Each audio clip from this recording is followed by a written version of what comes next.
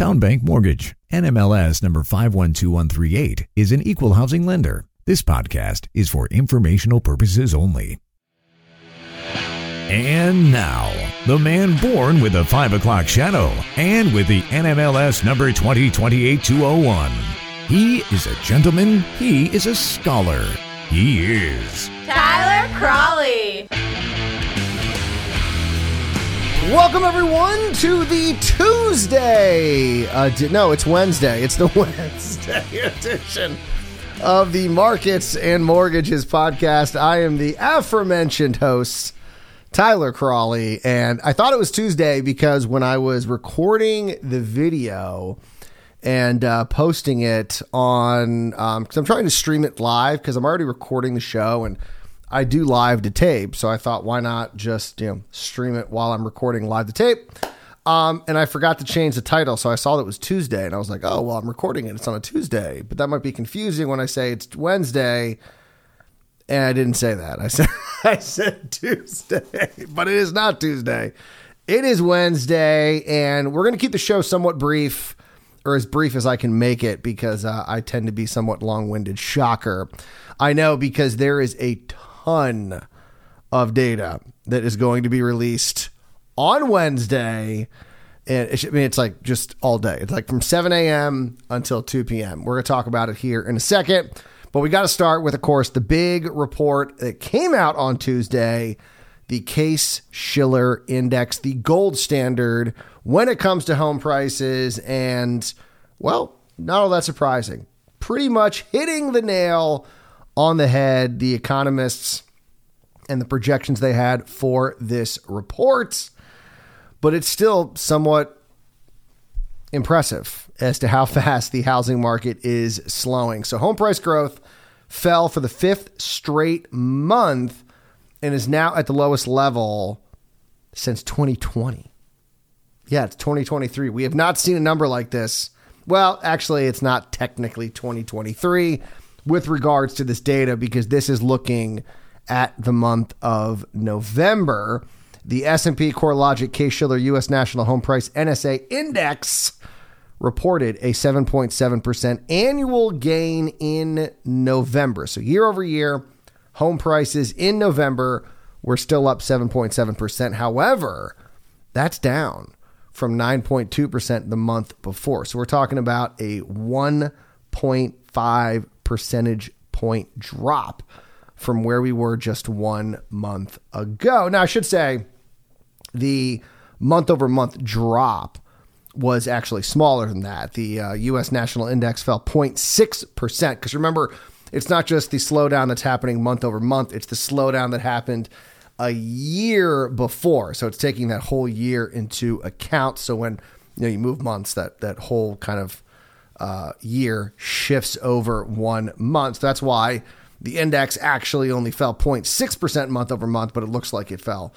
1.5%. This is the lowest reading that we have seen since September 2020. So it's been a little while. And as I mentioned, the month over month index fell 0.6%.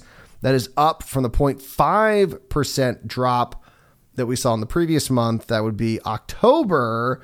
And as I mentioned, this was the 5th straight month that we've seen a month over month decline. And as I mentioned, economists hit the nail on the head, predicting that the 20-city composite index would fall to 6.8% from 8.6% the previous month. So that really goes to show you, I mean, when you're looking at the national index, of course, takes in everywhere, and then you have the 20-city composite index looking at the 20 biggest cities, a much bigger drop. Well, maybe not much bigger drop, but a bigger drop. I mean, almost 2 full points versus the national index, which was about 1.5. So we're in the cities. There's no doubt about that. We are seeing things cool faster, unless, of course, you're a big city in Florida. They're still seeing some just crazy year-over-year numbers. However, they are starting to cool. And for the first time since February 2021, we did not see a major metro area over 20% year over year. That was quite the run. So from February 2021 until October 2022, there was at least one metro area in this country over 20%. And so I think we at one point got over 30%, didn't we? I think it was Tampa or Miami. One of them, I think at one point was over 30% year over year. That is no longer the case. In fact, Miami slowed, but still impressive, up 18% year over year, 18.4% to be exact. Tampa was up 16.9%, and Atlanta at number 3 up 12.7%, just beating out Charlotte, which was at 12.6%. So, I mean, we're still seeing a lot of cities that are still in the double digits, and, you know, Miami almost at 20%, but a massive slowdown when they were at 30% not that long ago.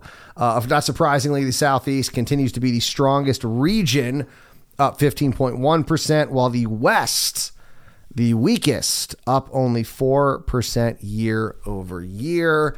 And I kept mentioning it, which was San Francisco. Keep an eye on San Francisco, because there was the possibility that they were going to be the first city to see negative growth year over year. Now, I thought since like 2010, that was actually not the case. San Francisco, for some reason, went negative in 2019.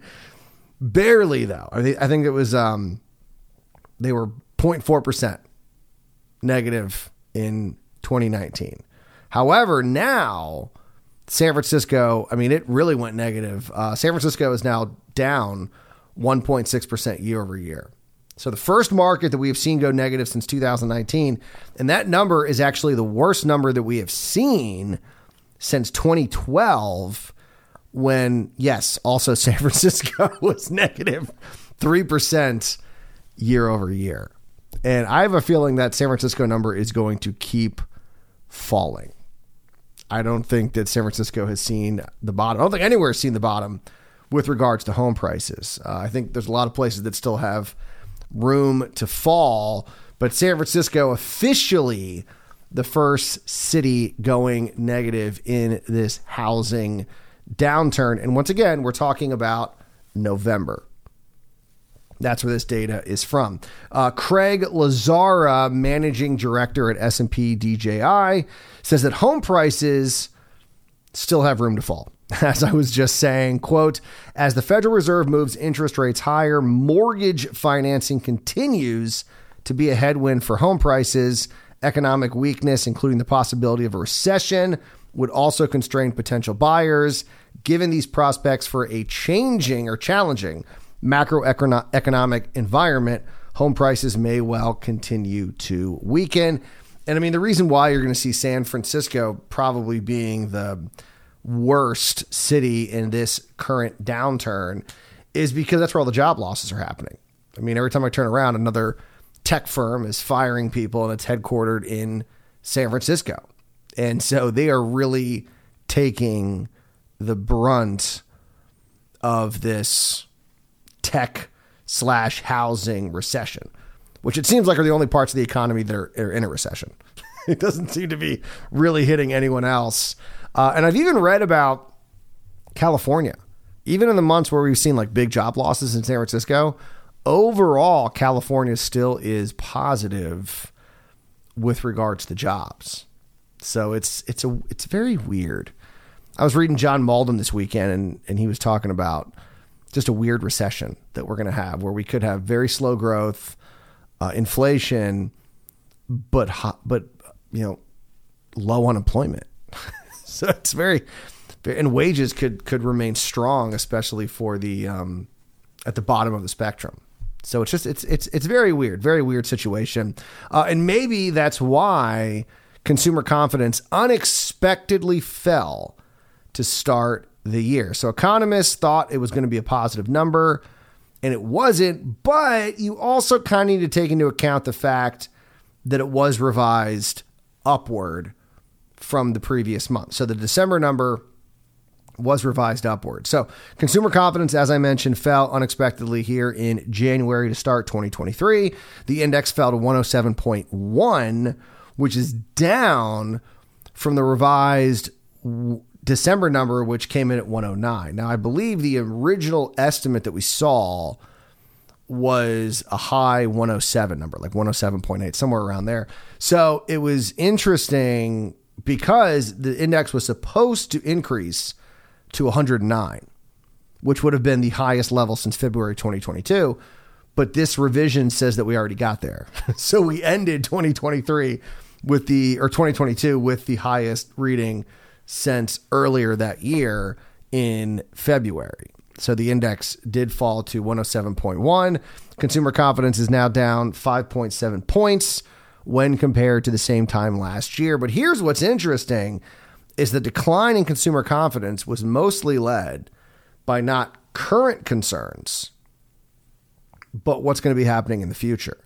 January's decline was thanks to the expectations index, which is looking at the next 6 months of the economy, which fell 5.6 points to 77.8.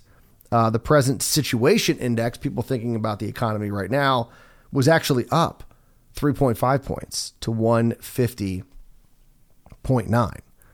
So people are actually feeling better about the current state of the economy, but I guess they're just worried about inflation. They're worried about these layoffs and what's going to happen in the future. We did see an improvement at the end of last year where that expectations index rose, but that was not to be as we start January. And Ataman, see if I can pronounce this last name, Ozzy Ildirim. So Atam Ozzy Ildirim, who's the Senior Director of Economics at the Conference Board, who, of course, releases the consumer confidence data, said that consumers are concerned about business conditions and feel their income will be stable, but are not likely to buy a home, basically was the data that they have. She said, quote, consumers were less upbeat about the short-term outlook for jobs. They also expect business conditions to worsen in the near term. Despite that, consumers expect their incomes to remain relatively stable in the months ahead. Meanwhile, purchasing plans for autos and appliances held steady, but fewer consumers are planning to buy a home, new or existing. So still, and that's why I've said it, we have a long way to go to get demand back to a more normalized level. We're moving in the right direction. We've seen some great data, pending sales, new home sales, great data. We're moving in the right direction. But, when you're at historic lows, like lows you haven't seen in 20 years, and then all of a sudden you see a 5% bump, it's 5% bump off of historic lows. So that 5% is not as big as it was a year ago. And so it's going to take us a little longer to get out of the situation. And I think, that makes sense. People are concerned. I mean, people buy homes. I sometimes myself end up in a situation where I get kind of caught up in the data and I'm like, oh, it's a good time to buy a home. Look where rates are and, look what home prices are doing or look what's happening with the economy. Data isn't why people buy homes. I mean, sure, it helps if rates fall and, a home's more affordable than it was a couple months ago or a year ago or whatever. Sure, that will entice them to maybe buy or that particular home. But people buy because they feel confident, because they feel like they're in a place where they can buy a home. And so that's kind of an important part. And when people are concerned about what's going to happen in the next 6 months, they probably don't want to make a big purchase, especially the biggest purchase of their life, which for most people, of course, is usually a home, only maybe trumped by a bigger home on the next purchase. So people aren't feeling confident about the economy in the coming months. They're probably not going to make a big purchase. So that explains why consumer confidence dipping a little bit, but people aren't exactly thrilled or want to buy a home. If people out there buying, like I said, the activity is up, but it's still depressed from where it was 3 months ago, 6 months ago, a year ago. Definitely. All right. We got a big day. We have a big day in front of us, and it starts early like it always does on Wednesday. Mortgage demand data. Interesting to see. I just talked about, demand rising. Will demand rise for the 4th week in a row? Fingers crossed. We will see what happens.